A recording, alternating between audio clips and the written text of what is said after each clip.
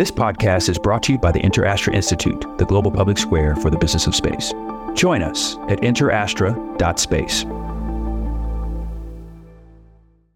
You know, I think you're really funny. I think you should draw cartoons. It's like never had occurred to me. I said, what on earth would what would I do cartoons about? And she said, your life, like, oh. And, having a lot of frustration and difficulty in your life, if you can find a way to make fun of it, that is a very wonderful survival skill. I am the only person to have walked in space and gone to the deepest point in the ocean. Hi, I'm Kathy Sullivan, and I'm an explorer. Exploring doesn't always have to involve going to some remote or exotic place. It simply requires your commitment to put curiosity into action. So join me on this podcast journey as I reflect on lessons learned from life so far and from my brilliant and ever-inquisitive guests. We'll explore together in this very moment from right where you are. Spaceship not required. Welcome to Kathy Sullivan Explores. Before we take off, I have a gift for you. I believe that no matter where you are today, an active thirst for knowledge will help unlock your ability to live a life of meaning and happiness. So I'm sharing some lessons I've learned on my road less traveled. Over at KathySullivanExplores.com, you'll find my 7 astronaut tips to improving your life on Earth. When you sign up, I'll send them to you, and also make sure you're the first to discover future podcast episodes and learn more about exciting adventures ahead. Just head on over to KathySullivanExplores.com. Did you know there are only 250 syndicated comic strips in the United States? In other words, only 250 out of the thousands of talented artists and cartoonists in the country are making a steady living out of their cartoon art. Here's another startling number. Only 12 of those 250 are women. My guest today is one of those 12, Jan Elliott, creator of the long-running syndicated comic strip Stone Soup. The long and winding road Jan took from avid young doodler to syndicated cartoonist holds lots of lessons for all of us about continual learning, persistence, resilience, and the importance of holding true to one's creative self.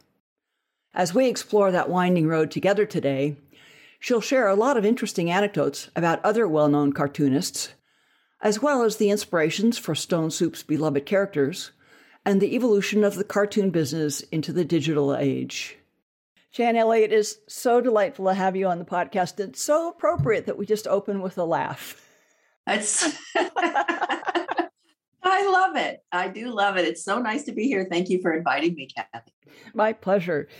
I really want to give our audience a little bit of a background of how and where we met, because it is one of my favorite stories, and it's a cherished memento in my office. Me too. Yeah. So it turns out, little known fact, there's quite a prestigious cartoon library in Columbus, Ohio. And every other year, I think it was, convention of cartoonists would meet here. Right. And one of those years, I had another cartoonist friend who called me up and said, look, let's go grab dinner. We haven't chatted in a while. And we did, and I took her back to her hotel. We sat down to have a nightcap and finish our gossip and talk. And this whole other swarm of cartoonists started coming in, none of whom I recognized by face, of course, because I know them through their cartoons and their characters.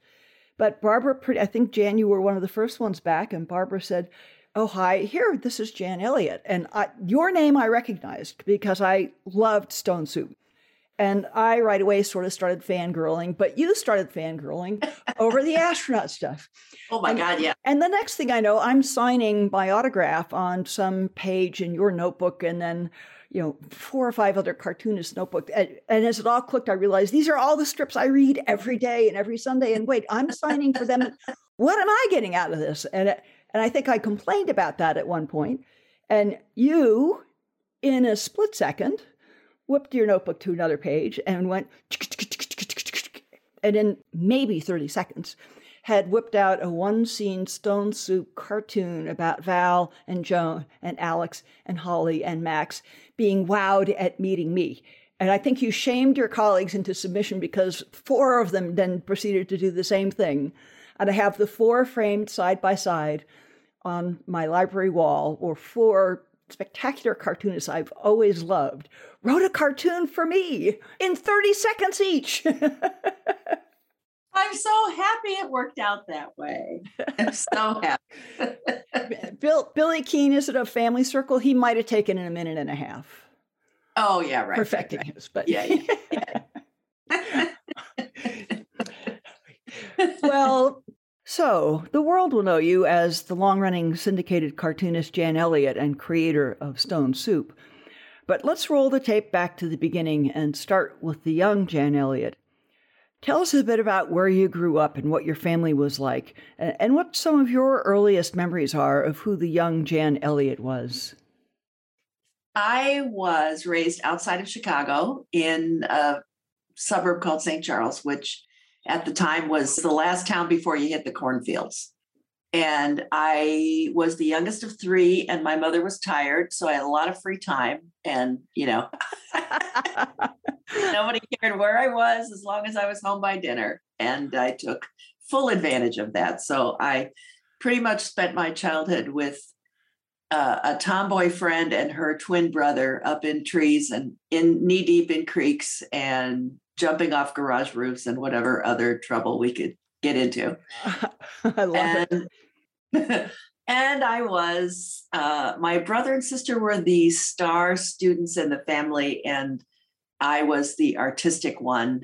Actually, also was an excellent student, but nobody really paid attention because I didn't care enough about grades. If you could get B's and B pluses without studying. Good enough. Why wouldn't you? That's easy. So, but anyway, I was the doodler. And so all your school notebooks had doodles everywhere on the page? Yes. And I, took all the art classes. My mother did get me an art teacher in high school, which was actually really, thinking back on it, I thought that was quite amazing. It was a young woman, but very, very talented woman. And, I learned some kind of classical stuff from her, like drawing drapery and figures and things like that. But yeah, I was always involved with theater, but I was doing the sets, and involved with yearbook, but I was doing the little doodly cartoons. And I had no thought for my future, no idea what I would do with any of it. But, I was in the present always. But you loved the doodling and the drawing. I mean, that was feeding your soul? Yeah, definitely. Yeah. So I was going to ask you if you were Alex or Holly growing up, your 2 characters from Stone Soup, but which of them or what mix do you think you were? I was 100% Alex, 100% Alex. I once rode my bike with my t-shirt tucked into my shorts so that the garter snake I had found at the lake could be inside my shirt and not fall out. Very Alex. Very Alex. Oh, yeah. I remember picking leeches off my legs with some disgust, but it didn't keep me out of the creek. I love it. Not having had such an innate and intrinsic artistic bent, I'm really curious about what it's like, what it feels like, or what you're thinking about, or what awareness, if any, very young, when you discover just doodling gives you joy. Is that kind of what it's like? And so it just propels because of the joy of doing it? Yeah, it's funny that you say that, because yes, it was fun and I was good at it, which, anything you're good at, that's a reinforcement right there. I suppose, people admire drawing so much that it's, you kind of feel rewarded because people are fascinated to watch you do it. But yeah, I just like to doodle. And I did what a lot of young girls do. I drew a lot of horses and a lot of, girls in prom dresses, because, when you're 11, you think maybe I'll have those boobs someday. I don't know. I didn't draw wedding dresses. That wasn't really where, but yeah, and lots of horses. So really, I don't know what it is with young girls and horses, but honestly, I loved drawing horses and anything else, doodling. I can concentrate better if I'm doodling while I'm listening to something. Oh, interesting. My mind will stay on the lecture or whatever.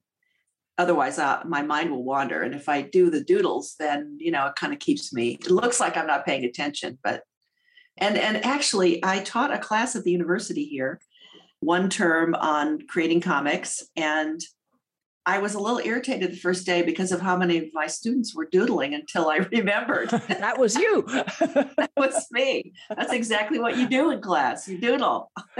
So it's not occupying any conscious part of your mind, like, wait, is that the right shape? Or where is this going? It's just that spontaneous.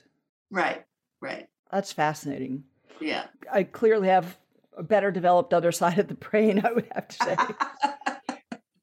Did you take art classes in middle school and high school, like actual instruction classes? I did. I had a really fine art teacher, a really excellent art teacher in middle school. He had just started. He'd been working at Hallmark Cards, actually.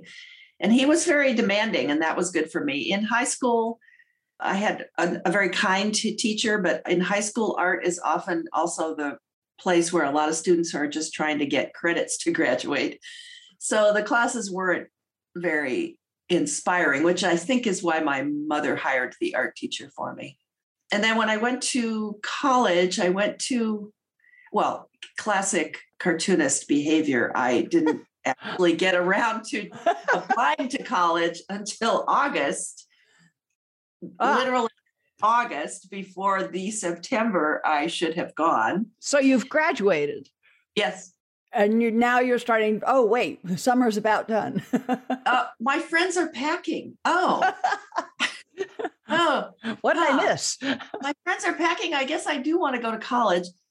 My blessed father, my dear father, ever patient, called around to find a school that would take me without the SATs because I hadn't even taken the SATs. Oh, my.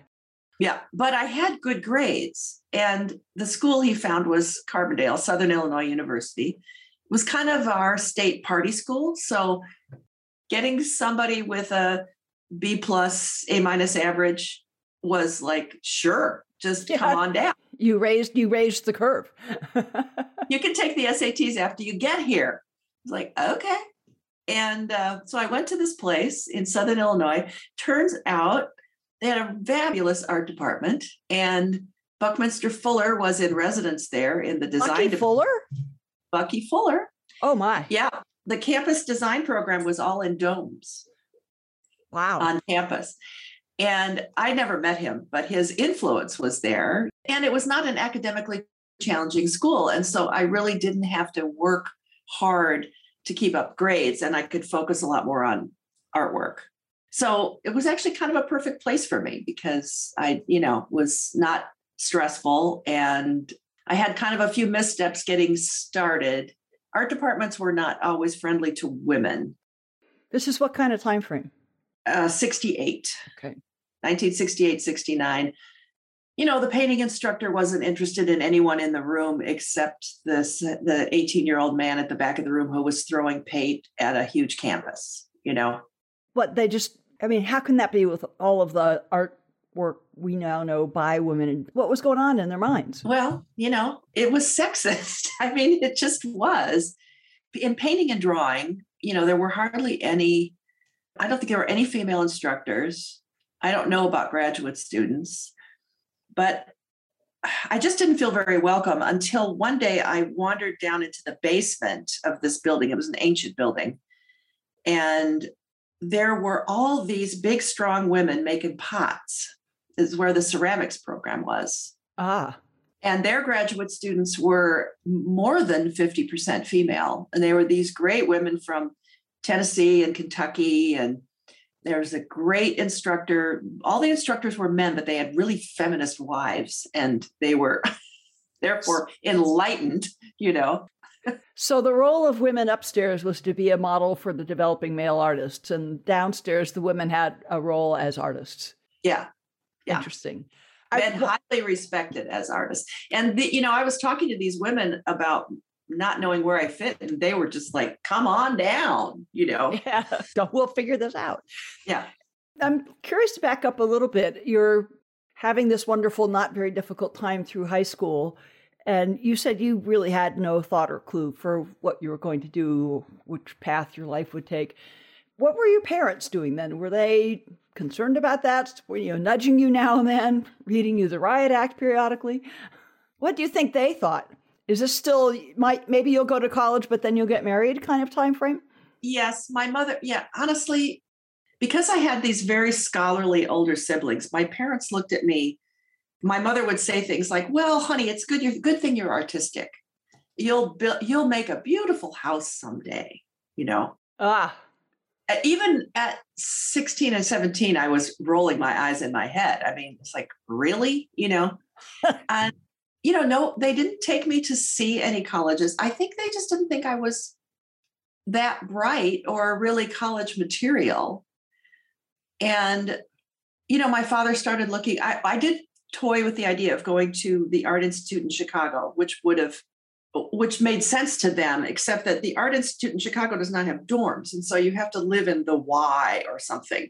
I didn't turn 18 until the fall after my senior year. So I'm 17. I'm a little too young for the Y. I just think a little too young for the Y, and it all seemed too overwhelming. But, my dad was talking about, well, maybe, in his world, he worked in insurance. He had some ideas like court reporter, things you could do with the short training. I mean, my sister went to Oberlin, my brother went to IIT. I think they just didn't know what to do with me, really. Yeah. I don't think the idea of like, well, just pick a nice school in a nice city and get a good liberal arts education and see what happens, which is what would have been the best guidance for me. Not in their lexicon. Right. Not in their lexicon. No. And I think they were kind of hands-off parents, and my sister and brother were much more self-driven than I was. So yeah, interesting.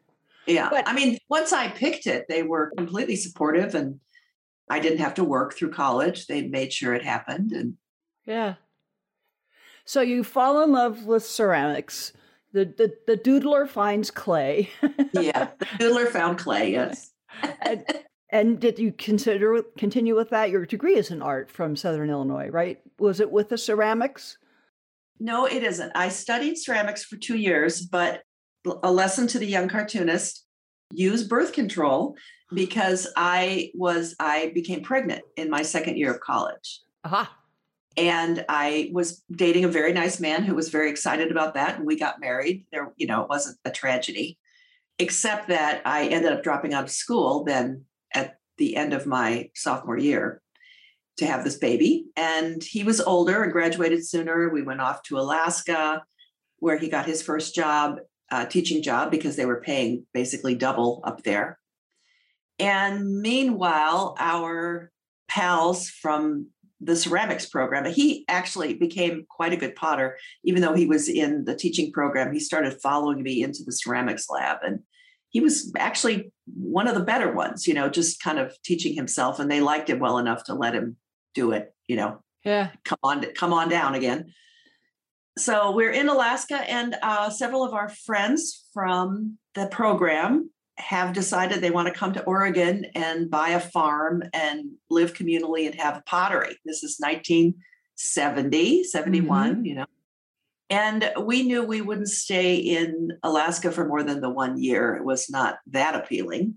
So, like the teaching version of Northern Exposure. Right. The teaching version. Exactly. I did do a lot of drawing while I was there, though, because I was kind of stuck in this little apartment in very rainy, miserable weather. Where were you? Anchorage or Juneau or? Sitka. Very rainy. On an island, no less. Small, rainy, and isolated. Yeah. So I did a lot of drawing to keep myself, entertained. But then we came to Oregon the next year and started this pottery, and I had another baby. At some point, I was volunteered to try and sell some of our pots at a market we'd heard about in Eugene, because we were not in Eugene, we were up near Albany. And I drove to the Eugene Saturday Market and looked around Eugene for, a day and thought, why don't we live here? This is much more our kind of town. University of Oregon is here. I intended to finish, absolutely intended to finish. Eventually we moved to Eugene, and I entered U of O, but I was not interested in trying to push my way into another art department. I just, and I didn't really think of myself. I didn't see a future for myself as a fine artist. I just didn't see that. So I went into the English, I became an independent scholar, which was a program offered to 10 people a year where you could write your own major. And I basically combined English and women's studies. And because I loved to write and I loved literature. And so I studied women writers for 2 years and wrote a thesis on that. And if you look at it, I have all the education that is wrapped up in the strip I do, the art training, the creative writing, and then the feminism. But gathered in a kind of eclectic way, like cool rocks you find on your hike that later become an Exactly. Oh, what a lovely arrangement they make. That is perfect, Kathy. That's exactly right. So tell us, you've shared with me some of the story and written about it some, but tell me what catapulted you finally into cartooning. My marriage ended, and I always don't want to make this sound like it was horrible because I am still very good friends with my first husband. He lives 10 blocks from me. We have always parented our children as best we could together. But I got married at 18, and by the time I was 28, I was a very different person than I had been at 18. And so our marriage ended. And your two girls are how old now? They're only about 4 and 6, 5 and 7, something like that. Yeah. And we took care of them together. Neither one of us had any money though. So it's not like I didn't have to work, I mean, there were months when I paid the child support for him so that he wouldn't get in trouble with the courts. That's a sign of a good ex-relationship. Yeah. Yeah. I had a series of CETA jobs. Do you remember what CETA is? It was an acronym. Community something Employee Training Act. Yeah. It was like a WPA program, a jobs program. It was because it was a time of very high unemployment. And so, I worked at that's when I drove the bookmobile, and I was the editor of an arts newsletter. And you sold cars? I sold cars, yeah. Waitressing, I'm sure. You had to have stints as a waitress. Everyone does. I had 11 waitress jobs in my life. Yes, I did. Starting at 15. Yes, waitressing, once you've done it, you can stick that in anywhere. You can get a job for 2 months and come home with money the first night. It is not a bad backup career. So in this time frame, having little money, I was complaining to a friend, a woman friend, that I couldn't afford art materials. I felt like the creative part of my life was sagging. First of all, I didn't have money. I also didn't have any time. I'm working full time, and I'm, I got kids in school, and well, you can imagine. So this friend said, well, I think you're really funny. I think you should draw cartoons. And it's like never had occurred to me. And I said, what on earth would what would I do cartoons about? And she said, your life, like, oh. And, having a lot of frustration and difficulty in your life, if you can find a way to make fun of it, that is a very wonderful survival skill. And so she basically offered to be my quote editor, and I would have one cartoon due every week on Fridays, and we would get together on Fridays for beers or something, and I'm supposed to hand her a cartoon, one cartoon. Like a single panel or a strip? Anything at all. Okay. Anything at all. It was up to me. And believe it or not, I missed several of those deadlines. And she was appropriately stern, disappointed. Come on, Jan. Yeah, exactly. And, but I did almost immediately start writing a strip, and it was called Patience and Sarah. It was one mom, basically the precursor to Joan, and one kid, the precursor to Holly, the teenager, which was kind of a blend of Holly and Alex, really. The sort of vampy teenager. Yeah. Well, yeah, I think she was only about 11. Okay. Starting into the high drama phase. Yes. Yeah. And snarky, making fun of her mom. And eyes rolling. yeah. And other characters included a waitress, was the precursor to Val. She was a waitress. And at some point, Joan worked with her, and they weren't sisters in the early strip. It was just, random. So I worked with my friend Cynthia until literally I had 10 strips. That's it, 10 strips. And I decided to push myself to the next level of accomplishment or searching.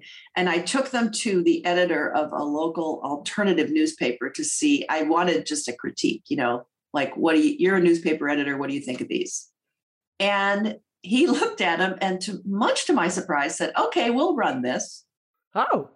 I said, oh, okay. Once a week. It was a once a week paper. So I gave him those 10 strips. Then I went off to Europe for 6 weeks because I'd been saving from my seated job, and I had a sister living in Austria. And so I had a place to be for free. And I left because I'd never gotten that trip. All my friends went off to Europe for college, and, I'd never been. So I came home from that trip and I got a phone call from him, and he said, we need another strip for this week. Yeah, there went your cushion. Yeah. It's like, oh shit. Okay. I've just gotten a bit of a cushion in the podcast. So as soon as you said I went to Europe for 6 weeks, I was going, ah! Yeah, exactly.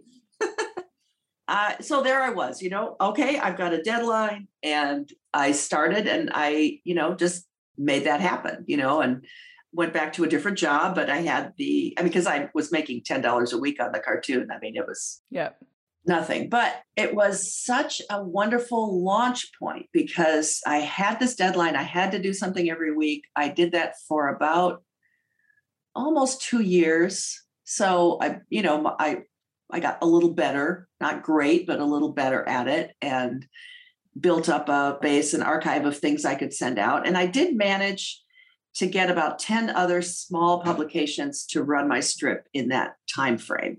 I mean, you must have been getting some feedback from the editors. Were you ever hearing from readers? Besides having to produce, was there any response back that was helping you shape or? I think I was hearing, sometimes, it's a small town. I would sometimes overhear people talking about it, which was really fun.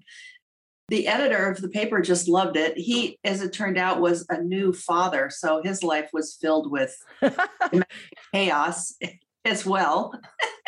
And no money. I mean, this paper did not make money. Eventually, it was shut down by the IRS because he never paid taxes. Oh, dear. So you've grown up to this point as a doodler with some art training and ceramics. What's the learning curve or the skill building curve between the doodler and drawer that you were and the craft of cartooning?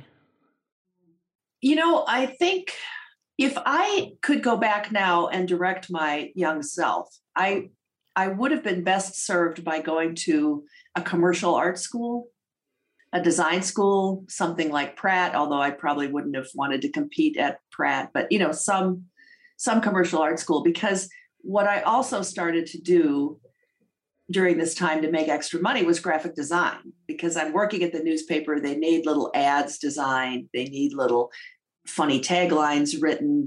I start doing that. And that actually ended up being the thing that supported me eventually.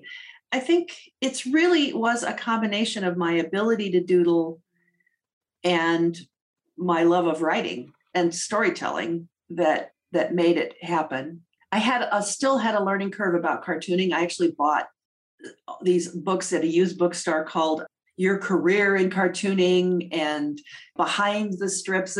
These books were written by people like Mort Walker, who did Beetle Bailey.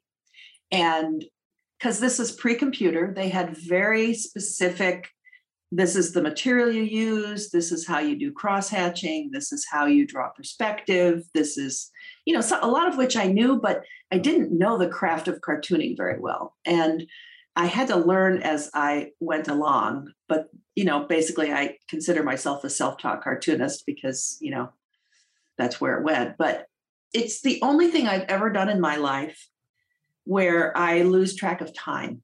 And I realized one night when I was working late, I always worked late at night because I had small children, right? So I'm working after they go to bed. And it's like 1 a.m. and I realize all of a sudden that I'm freezing cold because the heat's gone off in the house. And I had not noticed in all that time because I was doing this thing that just made me completely disappear into my head. And that was when I knew it was really the thing that I wanted to pursue, to focus on. And of course, it was an incredibly naive long shot to think I could get syndicated because knowing what I know now, it's like saying, I think I'll play the lottery, Well, and even today, there are only, a dozen out of about 250 syndicated cartoonists that are female? Had to be much worse odds back then. Oh, yeah. I think there were, I think there were 4 back then. And yes, and even just 250 syndicated cartoonists. I mean, that's a paltry 250 number. People in the world doing what you're doing, Yeah. That's very much a long shot. Yeah. So I read somewhere in an interview you gave a couple of fun factoids about this time in your life that I'd love to have you amplify on. You divorced. Your maiden name was not Elliot. Is that right? So when you divorced, you did not switch to your previous name. You became Jan Elliott. What's the story there? I didn't want my maiden name. My maiden name was Buell, and I grew up with the nickname Beulah Witch. And, I just was not a name I was attached to. And I didn't want Gravlin, although I kept it as my middle name for a lot of years because it was my daughter's name. I was just looking for my own identity. Until the time that I got divorced, I had never lived alone. And I just wanted something that was mine. And I had been studying my very favorite class when I was in college. We studied Middlemarch by George Eliot. And I loved that she picked, it's Mary Ann Evans was her real name, but she had to publish under a pseudonym. And she picked Eliot because she liked how it rolled off the tongue. And I thought Eliot first of all, I admired her so much. She was such a brilliant woman and so much smarter than her time and smarter than anyone would give credit to a woman of her time, and smart in so many ways. I mean, she did scientific translation. She wrote the greatest English novel ever written. She was brilliant and also not attractive, which neither was Dickens, but somehow that seems to come up constantly when people talk about George Eliot. Oh, and she was ugly. It's like, well, what difference does that make? But okay, So I just had a real affinity for her, and I just decided I would be Eliot. So I took Eliot for me. That's fabulous. In athletics, you hear so often athletes visualize their full performance to sort of hone their mental skills and their muscle skills.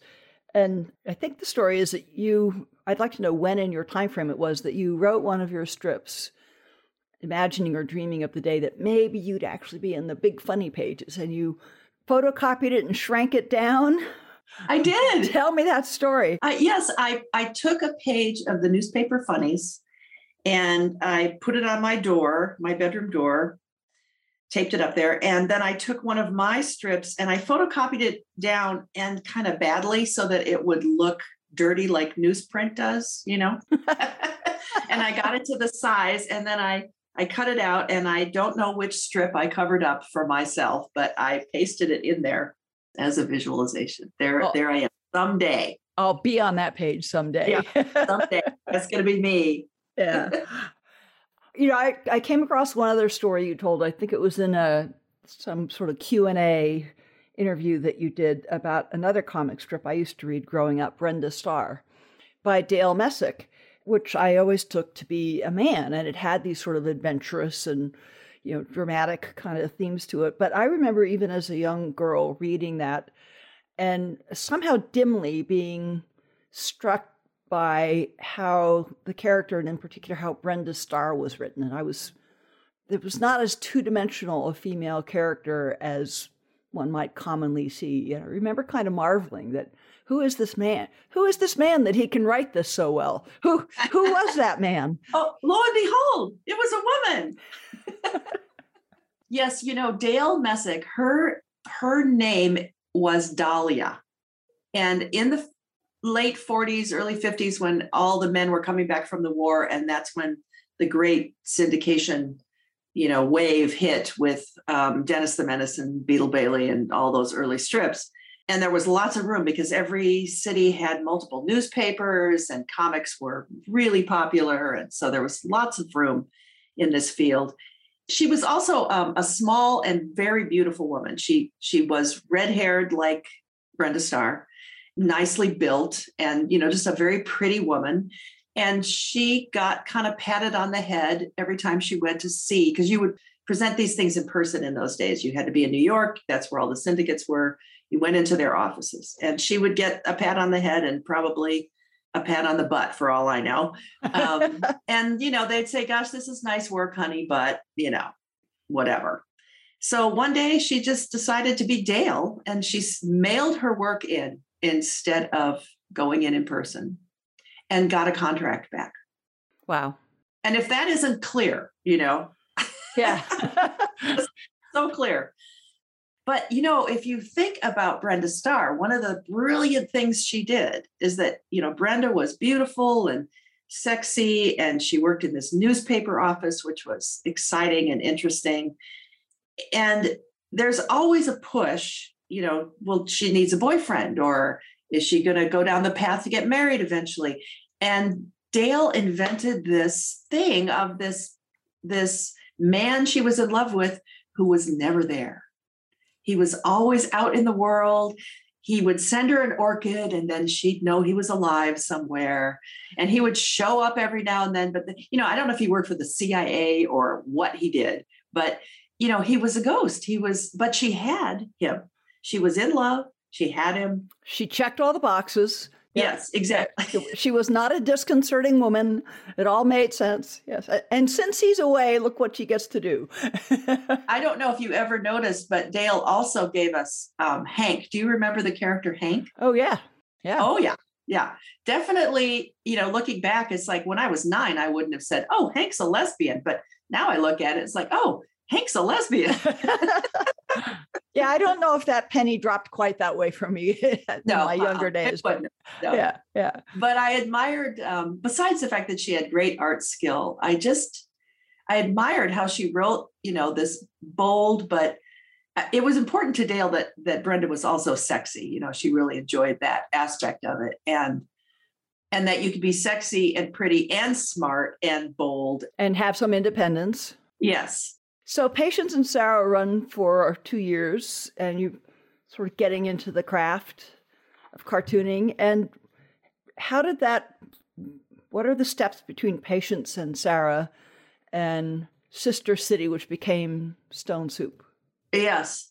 In that same time frame when I had put the new funny pages on the back of my door, I was writing to anybody I could find, get an address for, basically any cartoonist, for advice, for criticism.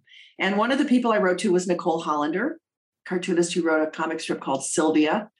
And in the 80s, she was extremely successful in the 80s. And that's where we are now, time-wise, because Sylvia had been turned into all kinds of greeting cards and calendars. And it was just, she's the one that coined the phrase, a woman needs a man like a fish needs a bicycle. Aha.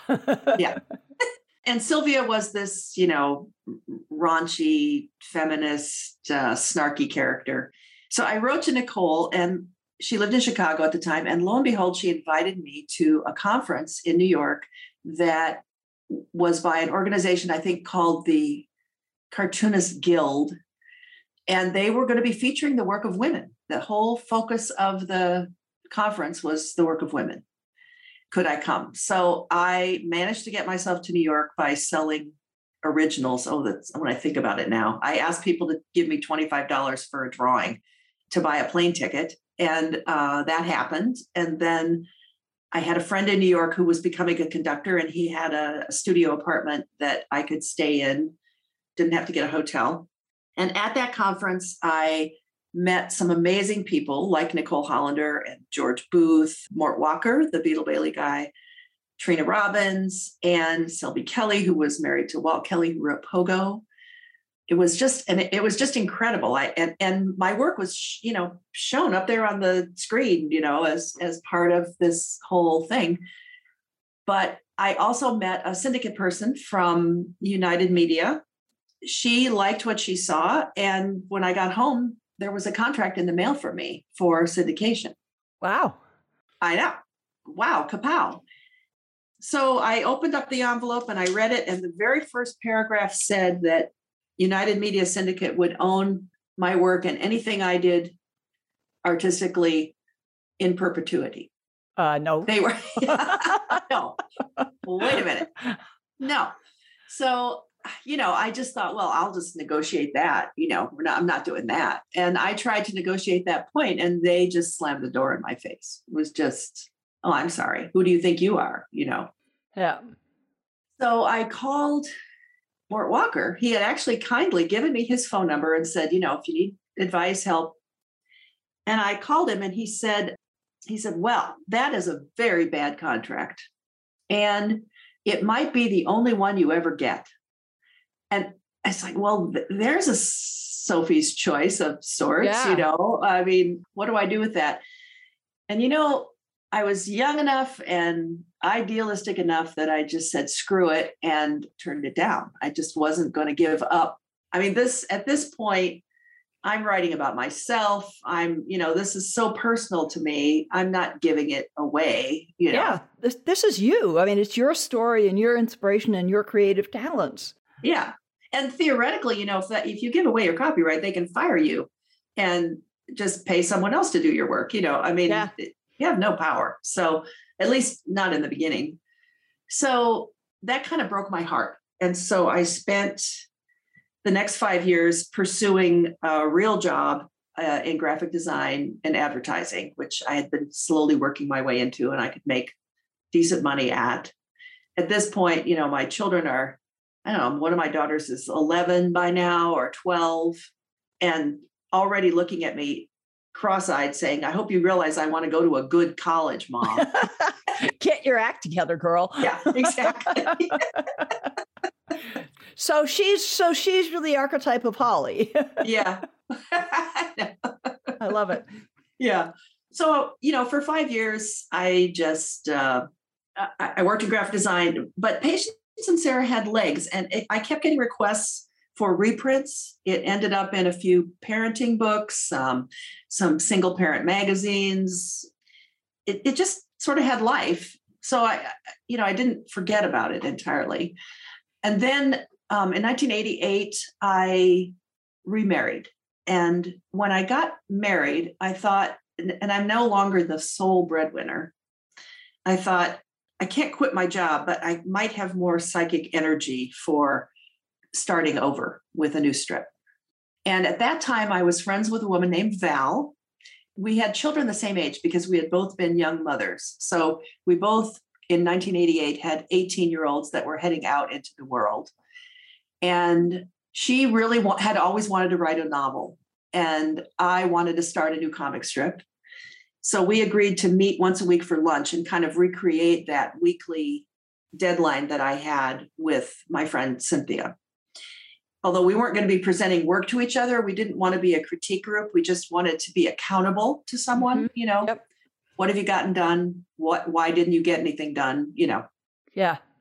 And I spent about 8 months working on a new version of, it really was Patience and Sarah, but I changed the premise. It just grew bigger. And it was, I made those two women sisters.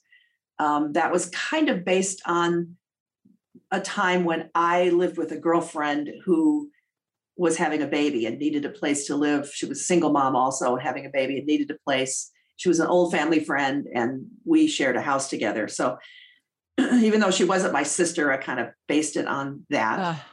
Max was based on a little boy that was born into a house where I was working as a graphic designer for someone who had his advertising agency in his home.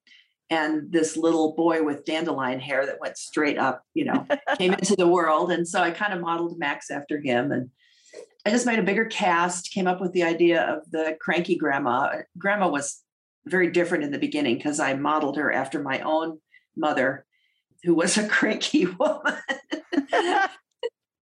My mother was really bright and really, my mother was one of those women who should have been a working woman. And she was eventually a working woman, but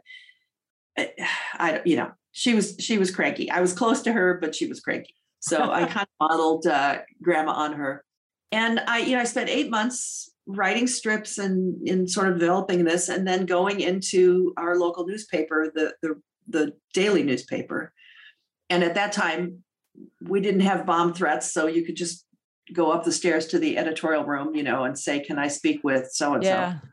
And they looked at my work. He was a very nice man, looked at my work, almost anytime I brought any in, gave me some ideas, but no commitment. And then, as happens, there was an editorial change. And he was still there, but he got a new boss. And his boss was managing editor. He was younger. He was interested in making some changes. And he liked the idea of trying to launch a comic strip, a comic artist. So somehow, with enough persistence, I think I spent another 8 months going in there every couple of weeks with new work. They decided to give me a shot. And it was very generous when you think that it's a daily newspaper. They can't put me on the funny pages. So they have to come up with a spot for me. Yeah. That is off the page. So I was in a Sunday feature section called Oregon Life. And it's really the turning point in my career, because once I had, again, a weekly deadline, I'm creating work every week. I'm also now in a newspaper that has some renown in the United States. It was an award-winning newspaper. It was a family-owned newspaper, independent newspaper. Syndicates were very, very familiar with it, of course. So that was a huge stepping stone. I immediately started sending my work every 6 months. I had 21 new strips to send to the syndicates, and any syndicate I could find. But I focused on Universal Press Syndicate because they had the opposite copyright opinion that my first syndicate had. So if you get in a syndicate, they have tentacles into multiple newspapers. Is that the idea? So you get, yes. And the financial construct must have something to do with how many papers your strip appears in?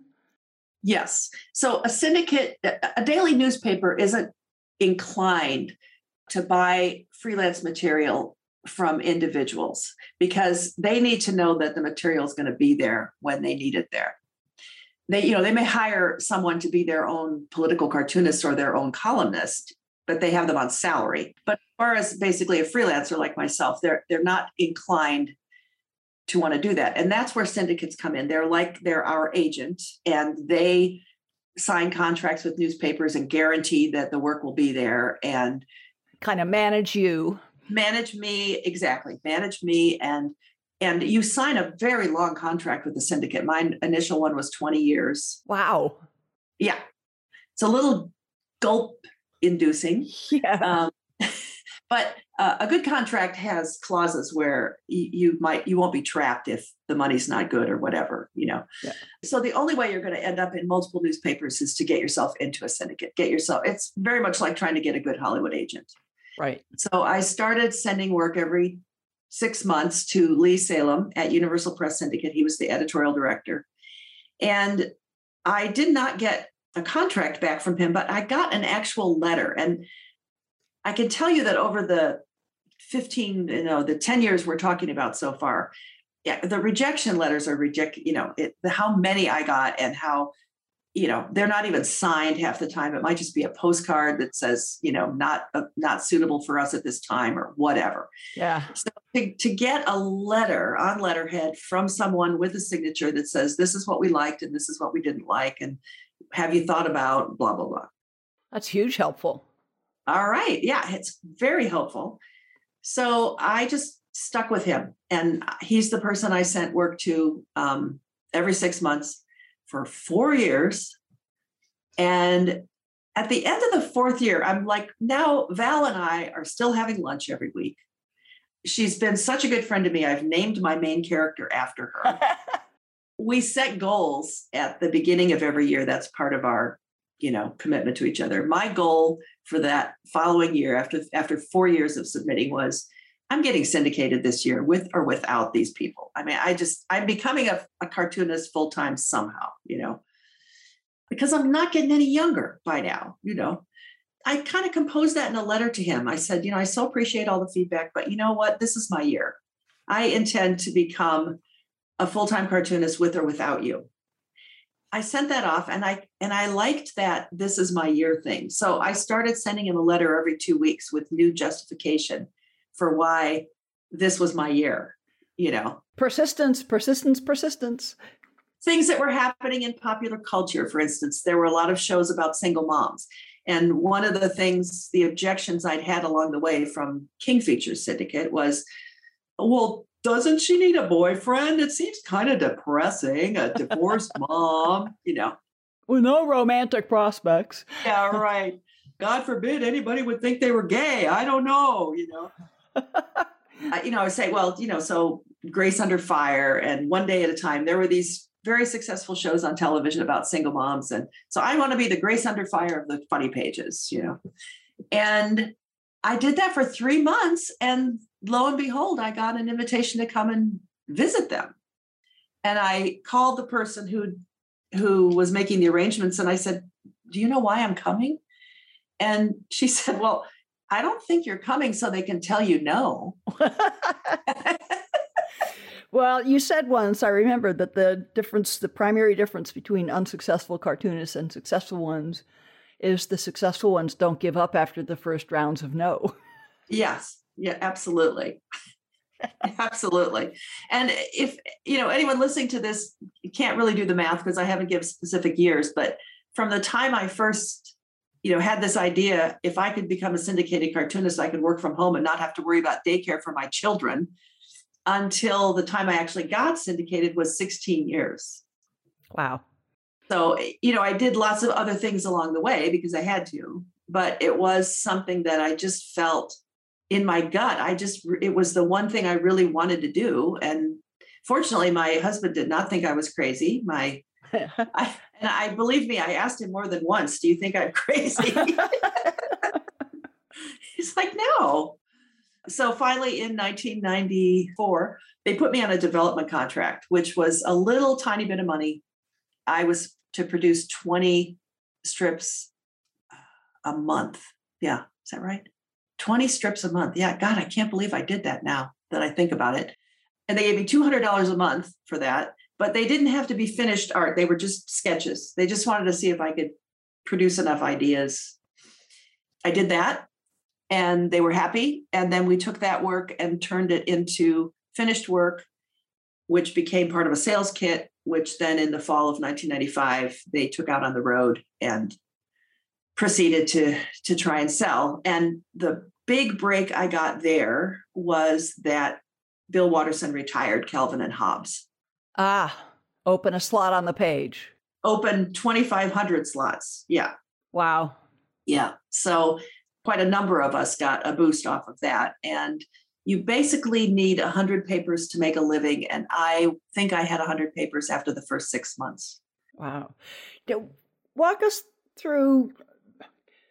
I have no concept from you getting an idea to starting a first sketch to the artwork and text being ready to send in for production.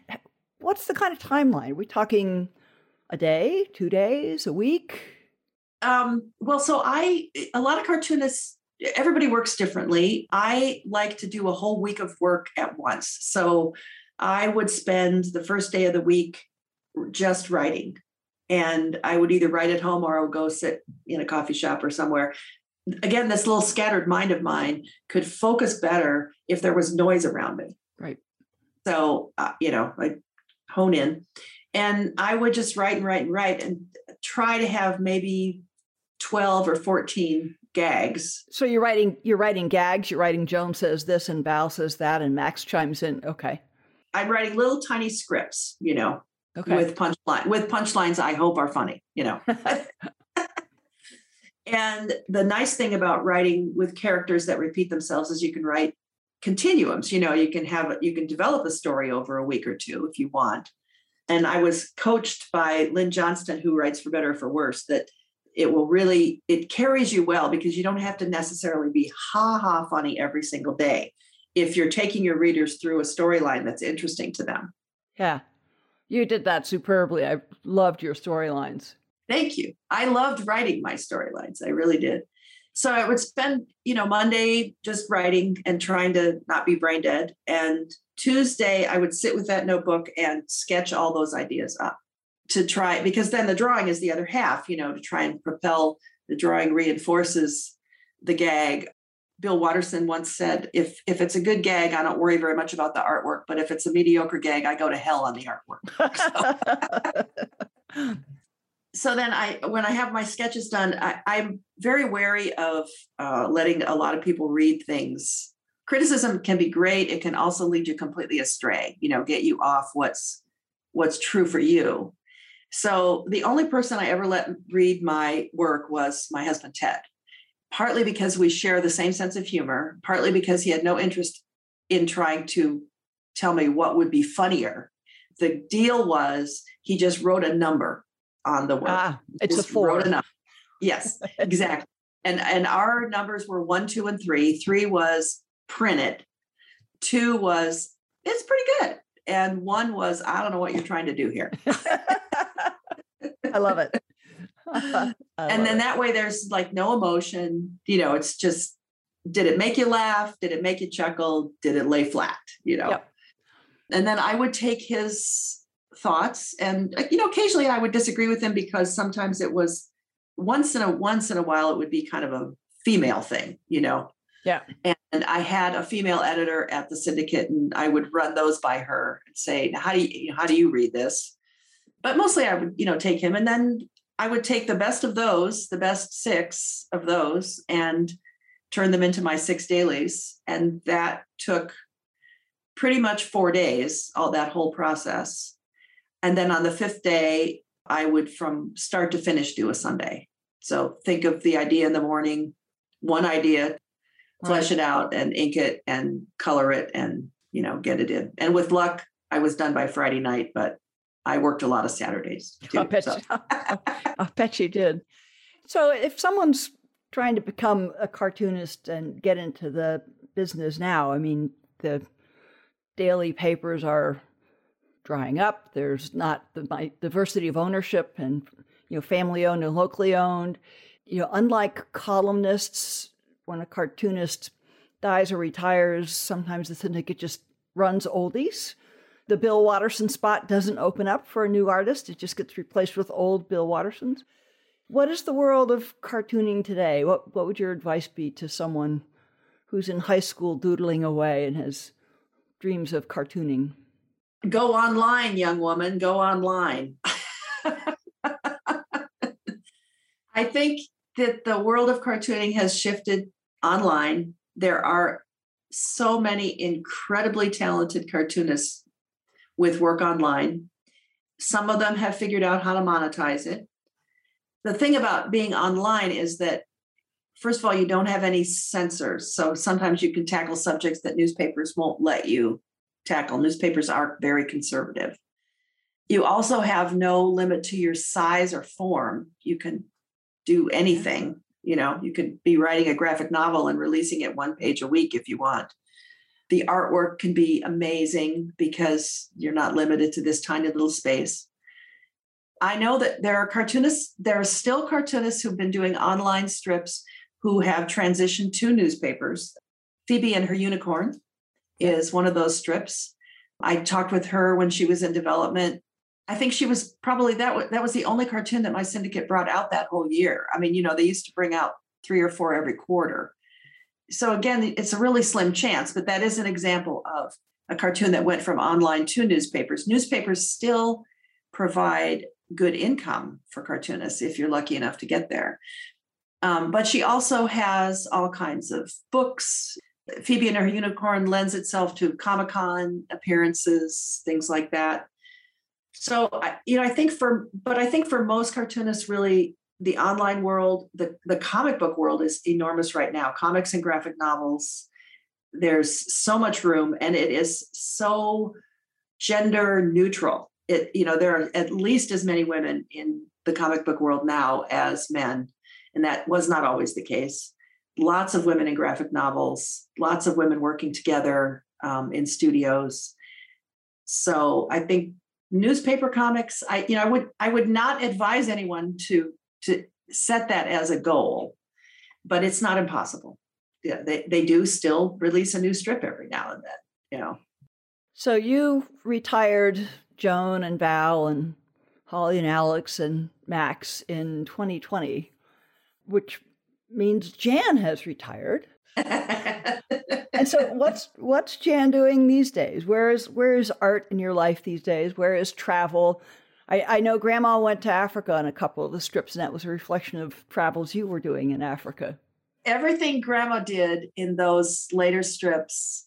Yeah, when I became a grandmother, Grandma evolved into me. Aha.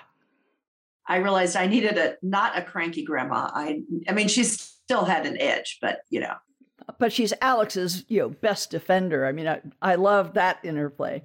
Yeah, Alex's best defender. So yes, I went to Thailand with Habitat for Humanity, and I went to Haiti with Habitat for Humanity. And one way to keep up on my deadlines was to just make a storyline where Grandma went to Thailand and Haiti also. And then, of course, she went to Africa. She went to Cape Town like I've done. Totally freaking out Val and Joe. Oh, yeah, totally. Yeah. As I did my own daughter. Yes.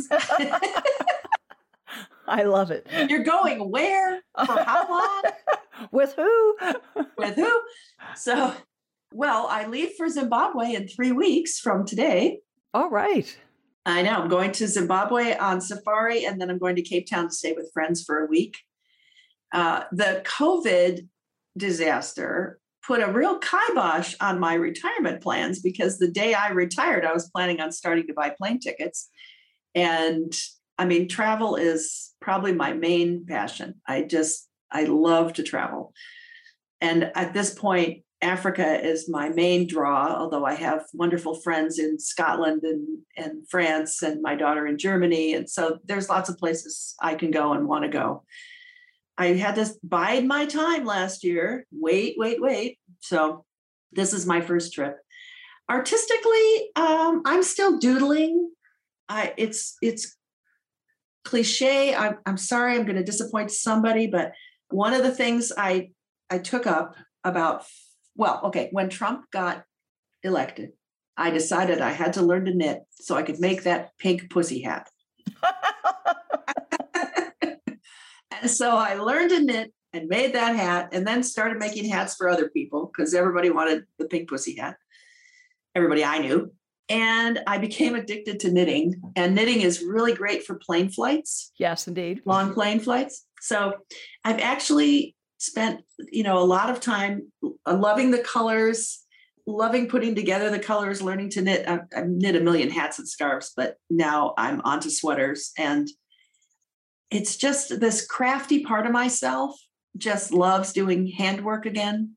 My first husband, who lives 10 blocks away, has re-established our pottery studio. He set everything back. Oh, wow. Has a beautiful kiln, and he keeps bugging me, when are you going to come up and make some pots? So I'm debating. I may go back and try my hand at ceramics again, since he's got it all there. That would be a joy. Yeah. But my drawing at this point is mostly, when you do something for a living, it is not necessarily the thing you want to do for fun. Busman's holiday, right? The busman's holiday, yeah. And as much as I loved doing my strip, honestly, and loved the feel of finishing a drawing, there's a wonderful quote from Virginia Woolf. I think it goes, "I hate writing, but I love having written." Yes.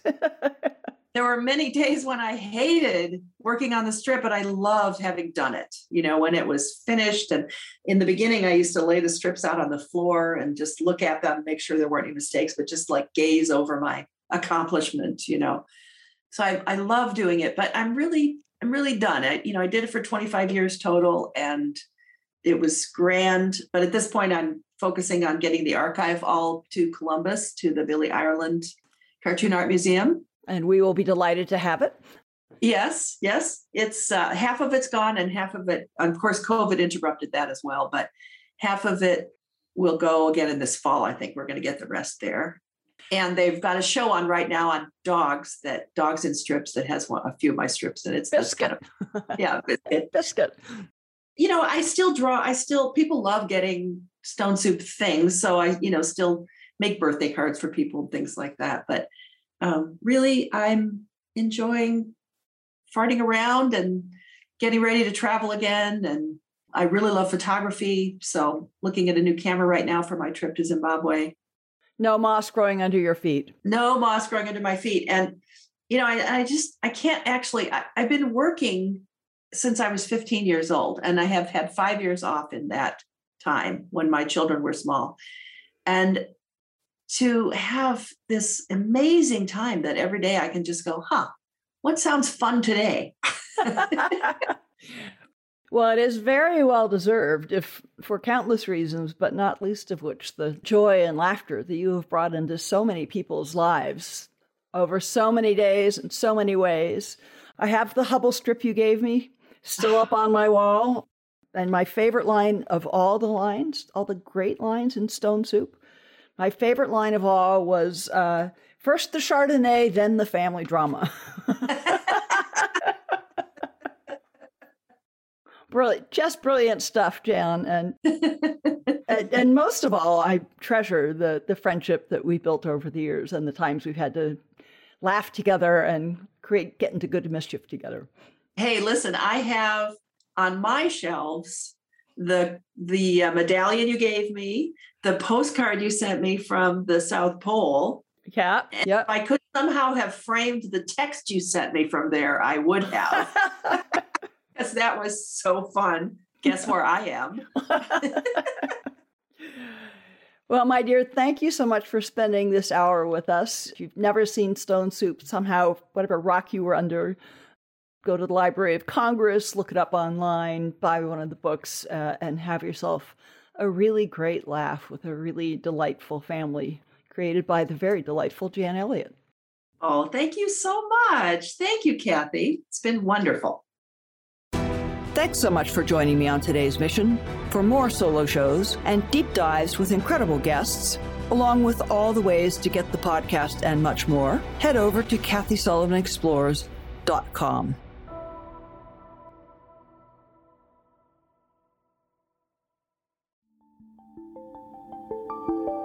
This podcast is brought to you by the Inter-Astra Institute. New episodes are available on Spotify, Apple Music, and most everywhere podcasts are found.